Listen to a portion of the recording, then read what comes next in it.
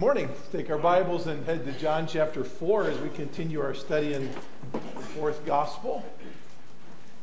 There are certainly, I say it from time to time, some Sundays where I feel it would be appropriate to close in prayer after the song service and go home. We've been instructed a lot in the Word by way of song, as it should be. And I'm so thankful to participate in worship with a group of folks who are certainly more interesting in honoring God than having their personal desires met in the way we worship.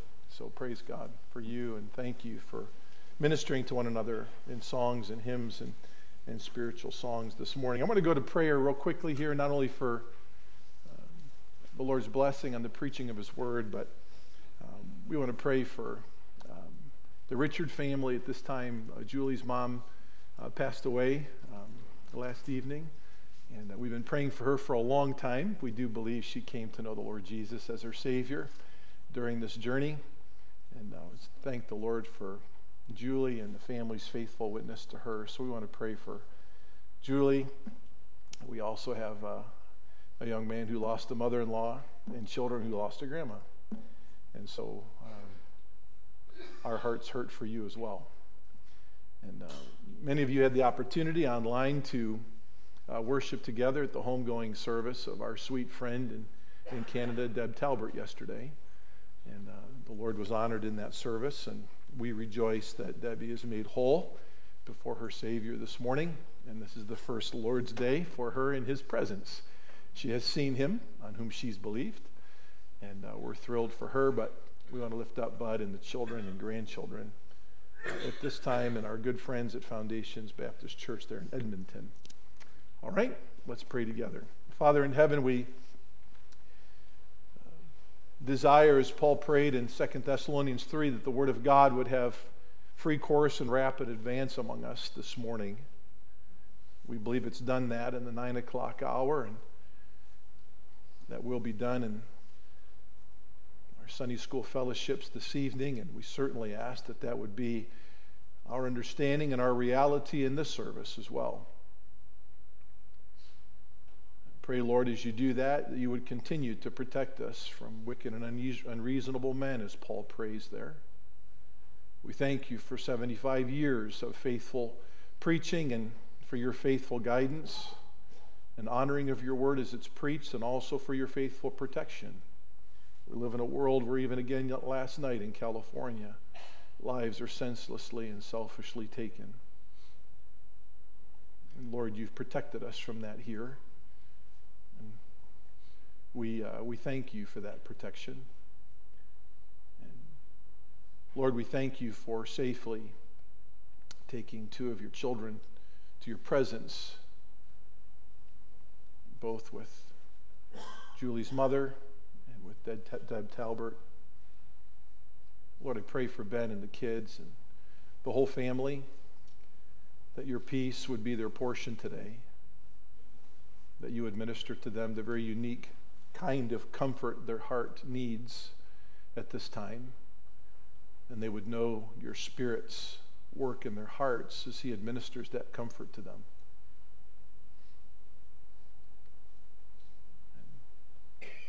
We pray, Lord, that as they walk through today and arise tomorrow, that they would continually know the very active desire of your heart for them to know that comfort prepared for them for this hour in the days ahead as well. We pray the same for Bud and the children and grandchildren there and the flock there in Edmonton. Help us, Lord, by your grace to embrace the promises of your word that we know to be true in relationship to those who are your children who go on before us. And help us to rejoice, Lord, in their rejoicing. In Christ's name we pray. Amen. We do have a baptism coming up here the first Sunday in February, so if you've been born again and want to obey the Lord in baptism, join these folks that are being baptized. We encourage you to do that. It's never too late to do the right thing, And so send us your testimony by way of email, or you can write that and hand it to us. And we'll look forward to enjoying that time together. And thank you for those of you who did pray for the National Pastors Fellowship in Florida this last week. Probably the best one yet. I know I say that every year, but I say that in the sense that there's more that have come together to network for gospel advancement in our country and throughout the world, and that just keeps getting gooder every year. So thank you for allowing us to invest in those folks from all over the world for those 3 days, and thank you folks who are here now who were there last week serving. You know who you are. It's a lot of you, and the Lord is going to honor you for honoring him and ministering to those servants across the world. And so on to necessary things, but thank you for your investment. There's an old Sunday school song that I find myself whistling all the time, and it's a blessed song, and maybe you can join me this morning in just a brief singing of its first verse. When we walk with the Lord in the light of his way, what a glory he sheds on our way. While we do his good will, he abides with us still, and with all who will trust and obey. Trust and obey, for there's no other way to be happy in Jesus, but to trust and obey. Well, I believe for good reason this favorite hymn of ours resonated throughout time. Is good for us to sing this morning. If there's anyone who modeled what it meant to trust and obey, and that perfectly, it was Jesus. His obedience was perfect, and we always need to remember it was with divine purpose. Can we remember that? That's kind of our proposition this morning. Jesus' obedience was perfect and always with divine purpose, and so ours should be as well. You remember Philippians chapter 2, don't you? Jesus was obedient, and he was obedient even unto the death of the cross. His obedience was unto purpose. The beginning of his public obedience was always towards the end of his duty on the cross of Calvary. And I would submit to you that for us, that's a great model to follow. I would say that's the model to follow. From the beginning of our conversion to the point of our heavenly transformation, can I invite all of us to be obedient with the same gospel purpose that Jesus was obedient unto. Let's read our text in John chapter 4, verses 46 to 54 this morning. John chapter 4, verse 46, and so appreciate Pastor Hobie declaring a tremendous message to you last week. As we continue on in our study, John records, therefore, he came again to Cana of Galilee, where he had made water to wine, and there was a royal official whose son was sick at Capernaum. When he had heard that Jesus had come out of Judea into Galilee, he went to him and was imploring him to come and to heal his son, for he was at the point of death. So Jesus said to him, unless you people see signs and wonders, you simply will not believe.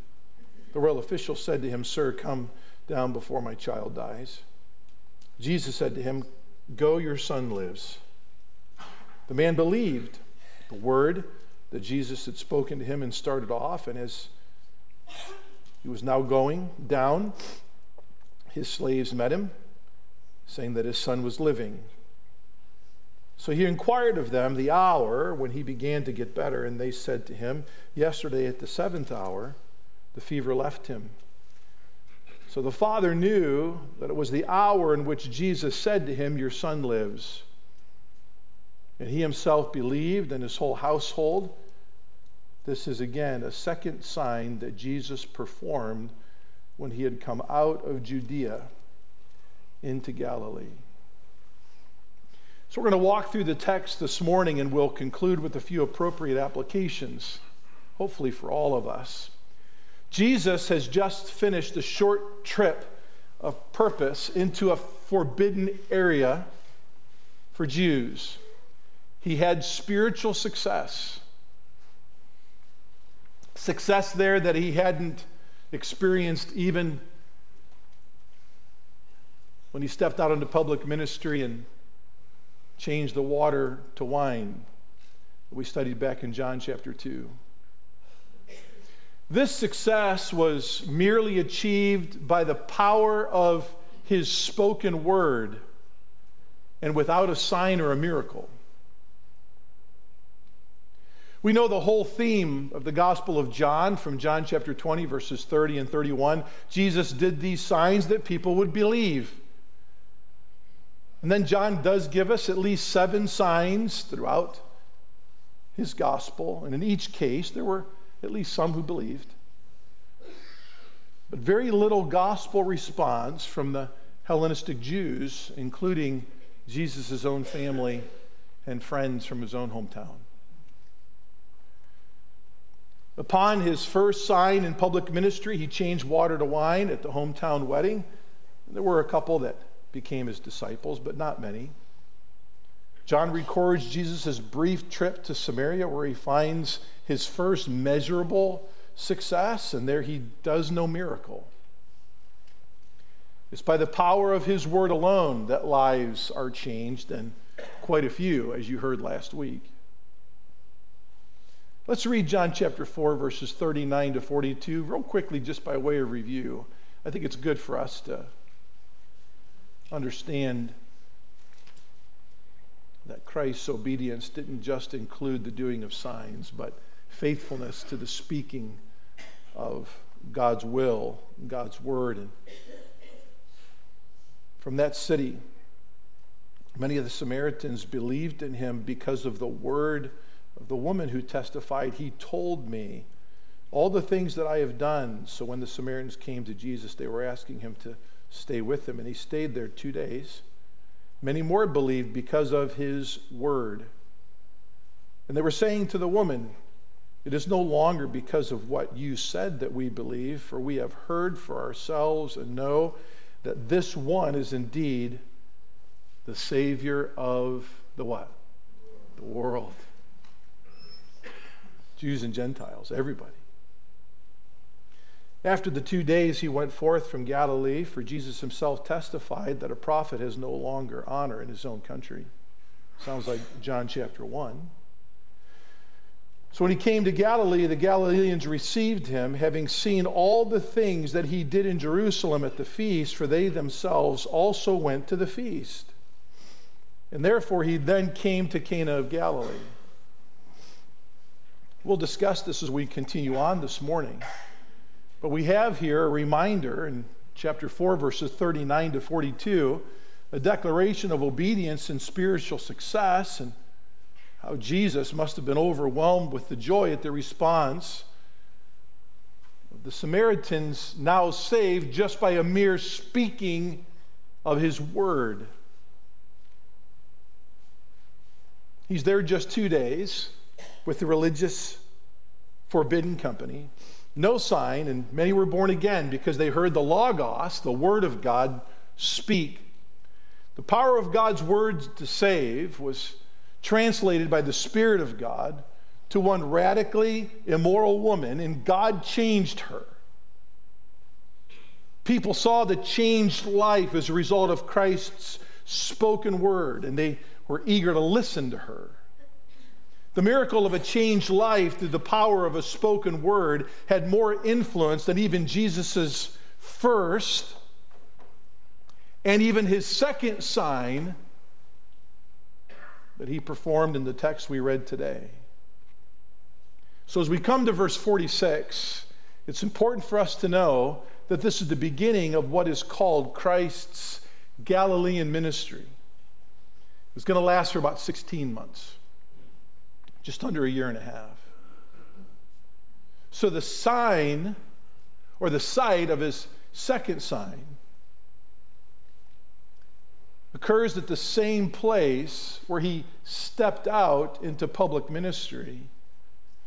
And it's done among those who know him best, his friends and his family and his own local countrymen. But I do think it's significant that the Lord Jesus' second sign, in a relatively short period of time, is performed among those who knew him best. I think there's something to be learned we'll apply at the end of our sermon this morning. Of 7 signs included by the Apostle John in his gospel, why do those who know Jesus best get to enjoy the first 2 of 7? As he's ministering there, a man associated with the ruling tetrarch, Herod Antipas, hears of Jesus' being in the region, and he rushes to see him. This man, as we read in our text, is called a royal official. Within his title is the root of the word king. But Herod Antipas, the one he serves, is no king. He's certainly, as tetrarch, governing for the emperor about at least 25% of a territory. Hence, he's called a tetrarch. Herod Antipas was tetrarch for almost 40 years of this 25% of this region under the rule of the Roman emperor at that time. Herod Antipas was a wicked dude. He saw to it to have an adulterous relationship and then marry his brother's wife. And he's the guy that's responsible for the beheading of John the Baptist. Nonetheless, this man who rushes some 15 miles from Capernaum to Cana of Galilee comes as a father and also at great risk to his own life when we understand who he works for. This nobleman comes because his son, and this nobleman uses the word for little child in the Greek language. So we understand that this boy may have been under 10 years old and at death's door.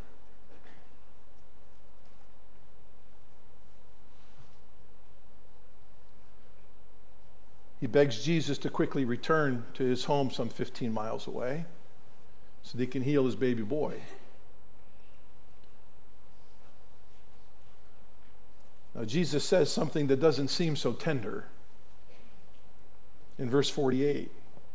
So Jesus said to him, "Unless you see signs and wonders, you will not believe." I'm sure you noticed that the word "you" is written twice in this verse, but I want you all to know that it's plural and not singular.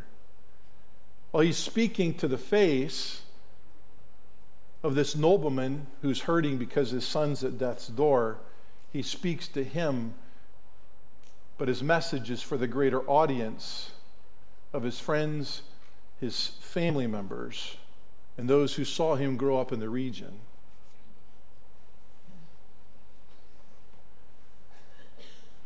Certainly, Jesus begins his Galilean ministry with gospel purpose. I mean, he's not in Jerusalem where some would be seeking to kill him before his hour would come. He's in his own hometown.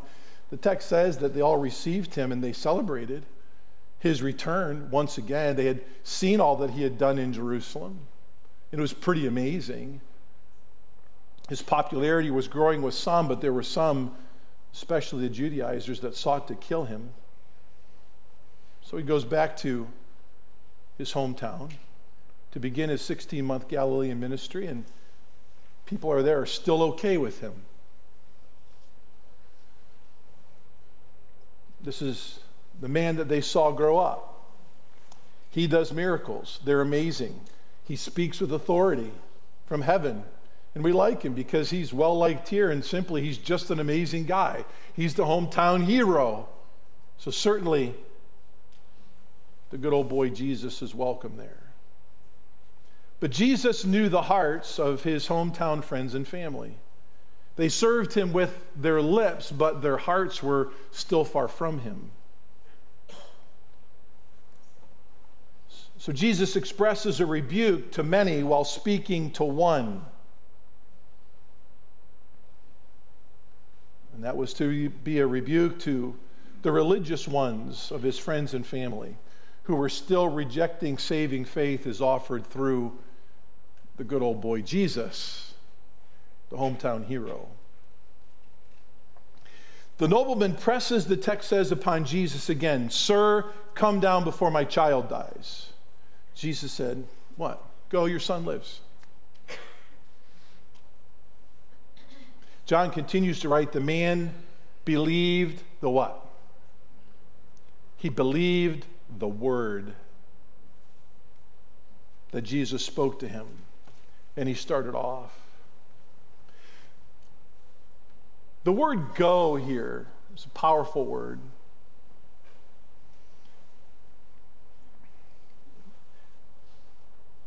The crowd around listening to Jesus speak to the nobleman would have heard this like, your kids know their chores around the house, right? You've repeated over and over, this is your task, and this is how you do your task, right? So when I had the task every Thursday morning of taking out the trash when I was growing up, you have to understand our driveway was about 80 yards long, right? And rain, snow, sleet, hail, whatever, it was my job to get the trash out. My siblings had other jobs. But my dad had a very, very particular way that I was supposed to take the trash out, right? I had to make sure that every bag was drawn up at the top. I had to spin the bag, right? And he didn't get into twist ties, he got into zip ties, right? So I had to do zip ties on the bag, right? I had to put every one like that into container, and I had to wheel the container 80 yards out to the end of the driveway. And from time to time, my dad would go inspect my work. It was never good enough to just have a twist tie or have a bag tied at the top. It's all tying. You say, what makes the difference anyway? Well, it made a difference to my dad. So when my dad would say, go, take the trash out, I knew exactly what that meant to the detail. That's what this word go means. Go. Something's happened in this man's heart, and now you know how to live. You know what to do. You go and behave as a born-again person, is what Jesus is saying. Get your job done. Live as one who has new life in Christ. I've done my job, now by grace you do yours. Be obedient. He's able to do this because he had believed. So I know the theme of the book is Jesus did these signs so that people might believe, but the whole of the book is about believing in Jesus Christ, whether by sign or by word. We already read back up in John chapter 4, verses 39 to 41, that there were those who believed by the mere speaking of the word of God. That's the testimony of the Samaritans. The text tells us here that he believed the same way, and he started back to his hometown, a changed man, having believed in his heart that Jesus is the Son of God and believing he might have life through his name. But he's anxious to see his healed little boy too. Most likely, folks. We see two thrilling realities before us. We all know which one was more thrilling, don't we? Someone has said the power of Jesus' spoken word heals a man's soul and heals a son in the same moment. And this sign was performed at a moment no one could see it. So in Jesus' hometown, he's performed a sign, a second sign. The first one, again, the wedding that demonstrated Jesus was Lord over all things material and physical. He changed water to wine. He's Creator God. He's now performed a sign in the presence of his religious friends and family again that publicly show he's Lord over distance and presence. And what will the response of his hometown friends and crowd be? We'll come to see that in a moment, but the story of our nobleman's not over. Apparently, there was only one way to get to Capernaum from Cana of Galilee and vice versa. As soon as the little boy is healed, the men who served the nobleman showed their love for him, and they raced towards him, and he's racing home, a changed man, to see his healed son. They meet up somewhere in between the next day. They tell him his son's been healed. He asks what hour. They tell him yesterday at the 7th hour his fever left him. The fever left him, and the father knew in the same hour in which Jesus had said to him, your son lives. And John continues, and he himself believed, and his what? His household, and that probably included his servants too, who came to tell him the good news. So Jesus' obedience to not only commence out into public ministry ended up in eternal fruit and value. His obedience to go back and to start his Galilean ministry ended up in the same. His obedience had purpose. We find him faithful in both places and throughout his life. Jesus was obedient with purpose, and I would just ask all of us, are you? Is your obedience to the Lord just merely rote obedience? Is it cold, hard duty? Are you following the Lord because it's become faddish for you to do so? Or are you following him for the same reason he followed the will of his Father who sent him on a mission? You see, his own friends and family, steeped in religion, had an obedience, but it was external. They believed by their good religious deeds they can earn favor with God. John continues to allow the story of the religious unbelieving from Jesus' hometown region to unfold all the way through the end of chapter 6. You know the story of what happens there. Jesus says, unless you eat my blood. Now this is to his Galilean friends and family.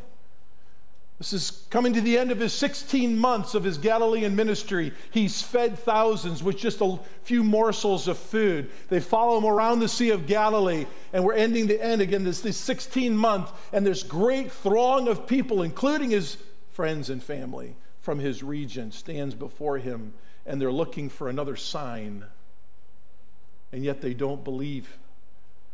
And Jesus says, unless you eat my flesh and drink my blood, you can have no part of me. They heard him say these hard words. They were hard words to hear. But what was the result? Religious unbelief, those who were obeying just for external purposes, withdrew. John 6:66 says, we're no longer walking with him ever again. You see, unbelieving people want the performance of Christ, not the person of Christ. With one, you can identify with fame and public approval and gain the approval of men. With the other, you enjoy the private and personal grace of Jesus' person. In him, you find rest to your soul and forgiveness, not the rush of mere human excitement, applause, and adoration. Jesus remains faithful with the religious unbelief all the way through the end of his earthly ministry. If you want to write in the cross-reference of your Bible, John chapter 12, verses 36 to 50. As a matter of fact, let's go over there. We've got time before we conclude here. We said that John 6:66 is the conclusion of his Galilean ministry, which was a primary focus on his own friends and family. They turned away from him, following no more, but his desire for the heart of his own countrymen broadly to understand who he was and to declare him by faith, saving faith, as the Son of God continues all the way through this gospel unto the Lord's Supper, which begins in John 13. But if you look at John chapter 12, verses 36 to 50. He says, while you have the light, believe in the light so that you may become sons of light. Verse 36 continues, these things Jesus spoke, and he went away and hid himself from them. But though he had performed many signs before them, yet they were not believing in him. This was to fulfill the word of Isaiah the prophet, which he spoke, Lord, who has believed our report? And to whom has the arm of the Lord been revealed? For the reason they could not believe, for Isaiah said again, he has blinded their eyes and he has hardened their hearts so they would not see with their eyes and perceive with their heart to be converted. And I heal them. These things Isaiah said because he saw his glory and he spoke of him. Nevertheless, many of the rulers believed in him, but because of the Pharisees, they were not confessing him, for fear that they would be put out of the synagogue. For they loved the approval of men rather than the approval of God.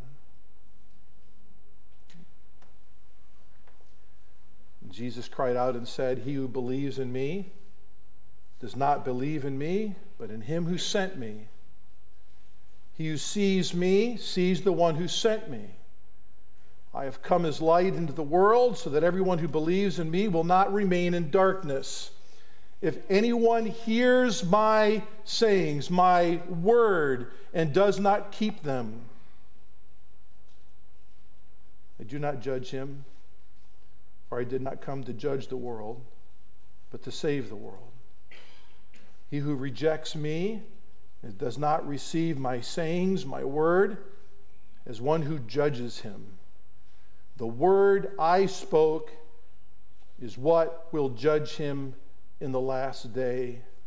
For I did not speak my own initiative, but the Father himself who sent me has given me a commandment as to what to say and what to speak. I know that his commandment is eternal life. Therefore, the things I speak just as the Father has told me. So we come to some final conclusions here today as we head back to John chapter 4. And we'll begin broadly and then just kind of sharpen our pencil and finish quite narrowly.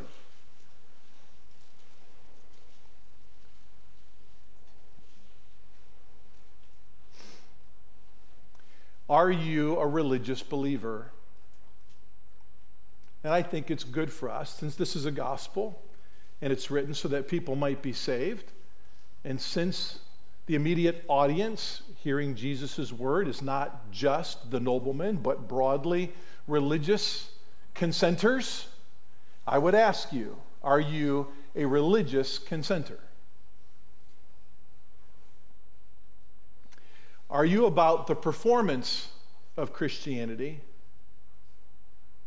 and the value that that performance brings to your life? Or are you all about the person of Christianity and a relationship with him that's truly inwardly transformative?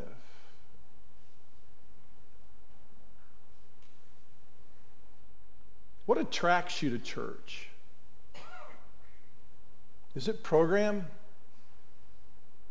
Is it having people hear you out? Because you must be heard. Can I ask you this question? Are you over familiar with Jesus without knowing him? Do you know so much about him that you find exclusive security there? My friends, knowing Jesus is doing the will of him who sent him as he did. The more you say you know him, and the more you would be on his mission. Has your overfamiliarity with Jesus led you into a sense of self-entitlement? Like, I'm good. I know what I know. That's good enough. I've got the doctrinal statement of Grace Church of Mentor down. That's good. I read my Bible and I know a lot. I know a lot. I know what I know. And quite frankly, that should be enough. And I've certainly shown a lot of loyalty to what I know.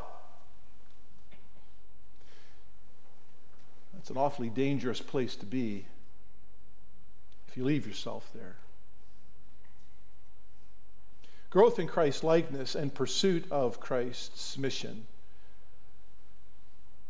is the antithesis of self-entitlement and expected comfort in knowing what you know.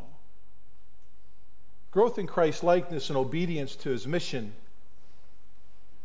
is the antithesis of feeding your ego in ministry or just getting what you want because that's the way you want it. Does your obedience have a mission? Just for obedience' sake?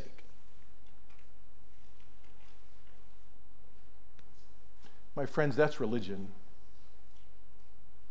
That's not Christianity. You say, well, we saying trust and obey for there's no other way. Yes. Why? We're always going to trust, we're always going to obey, and certainly there's no other way, but why?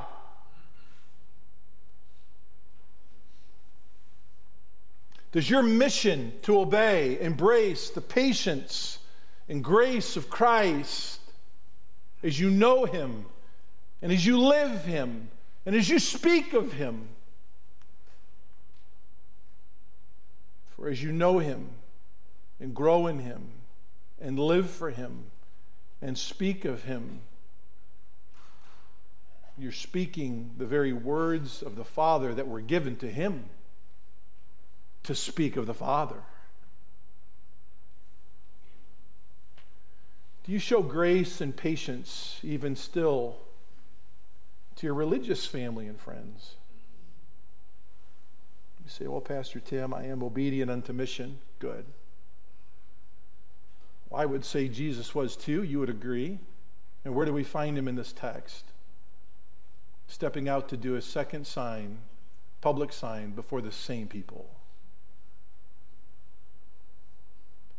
I can remember years ago, a family that was here that was saved for some time, and we were growing together joyfully. It was all good, and we were just sitting down over a meal one time, and they just said, I am just so glad we stopped celebrating Christmas with our unsaved family and friends.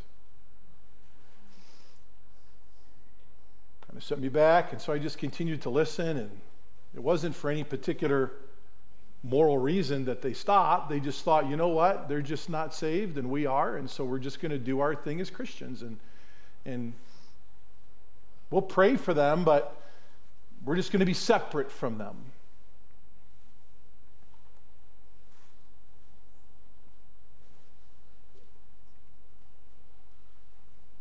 A few weeks later, I was able to sit down and share with them this text, among others. And Jesus never let his person or what he knew create space between him and unbelief. His obedience was always towards presenting saving faith to unbelief. Amen. That was the will of his Father. Those were the commands of his Father that he had received. He spoke. I hope that if you are obeying, it is unto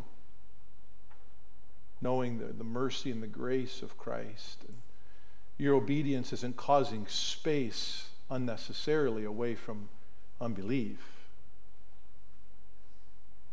All of us would say that Jesus lived a sinless life, didn't he? And we're called to be holy as he's holy. And the pursuit of unbelief for the gospel's sake doesn't demand that you compromise your obedience and your holiness, and as Jesus never compromised his. But yet, our pursuit of his person and the will of the Father doesn't create unnecessary space between us and unbelief. And who do we become the most quickly frustrated with in our lives when they won't believe? Our family and our friends and those who know us best. I think there's something we can learn from Jesus' pattern here. That he's willing to go with them a second time, begin a whole 16-month ministry with them, and then they turned away from him, John 6:66, remember? He didn't turn away from them.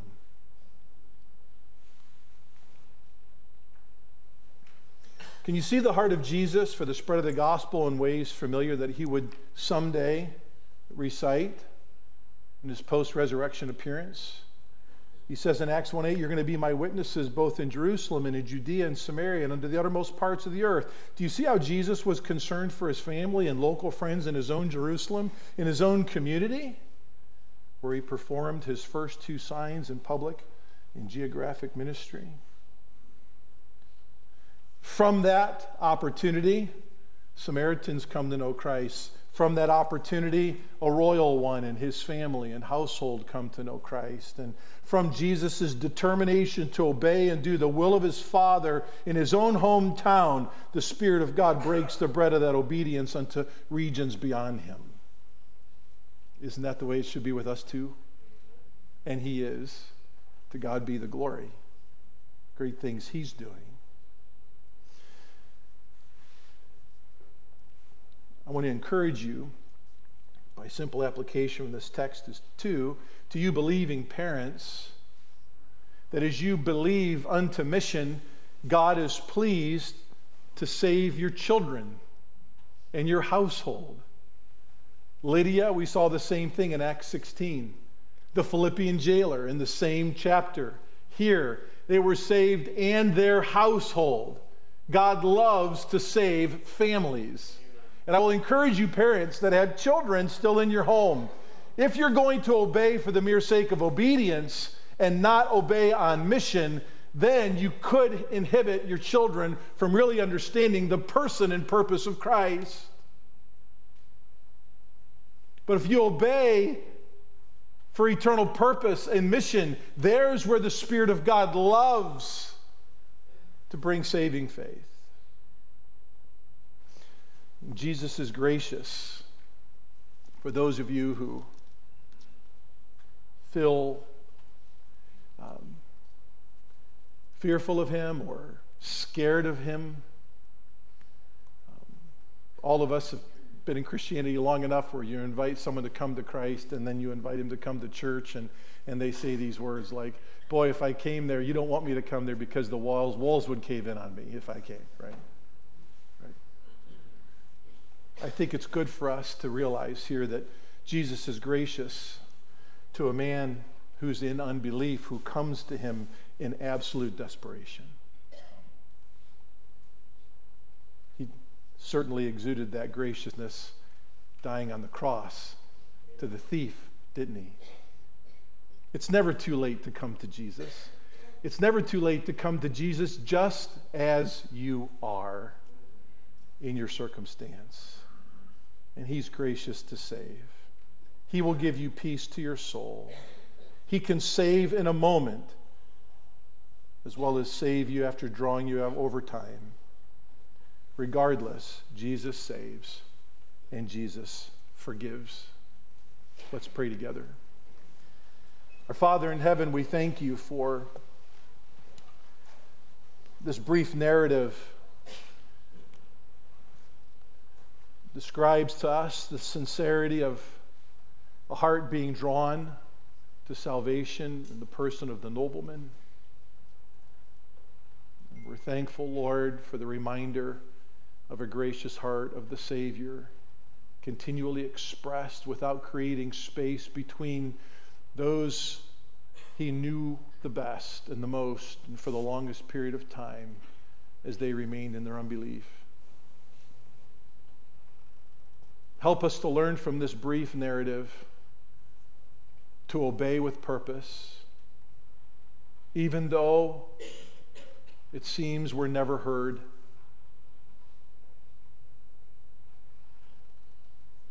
Help us to trust and obey, for there's no other way to be happy in Jesus than to do so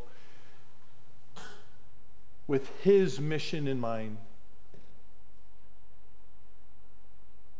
For right around us, Lord, in each one of our lives, there are those who would be saved. And as we obey, we would love to partake in that eternal harvest as Jesus did.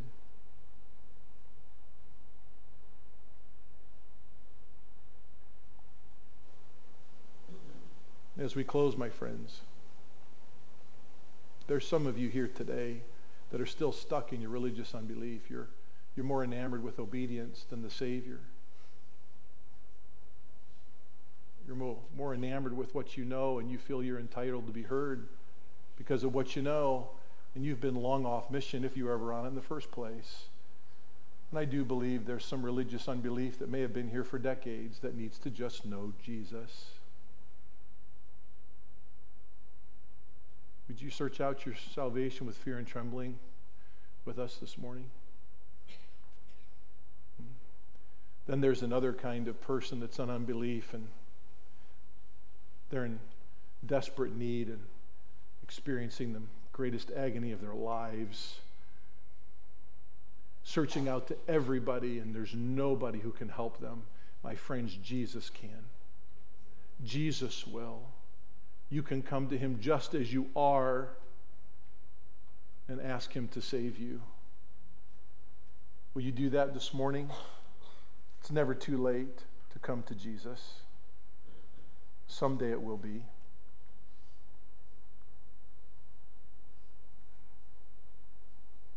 Right where you're seated, would you just cry out to him, Lord, I am nothing. You're everything. I cannot, and no one can forgive me, but you can. I turn from my sin and place my faith in you, Jesus. I hear your word, and I believe. I believe. Save me.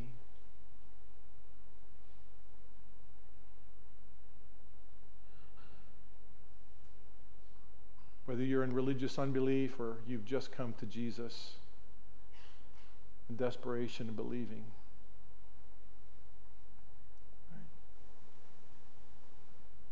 We allow his grace to operate us, to bring us to him or to serve him. So we certainly want to talk with you and interact with you. Let us know how we can help you grow in him if you've been saved this morning. And let us know how we can help you come to know him if you're stuck in religious obedience.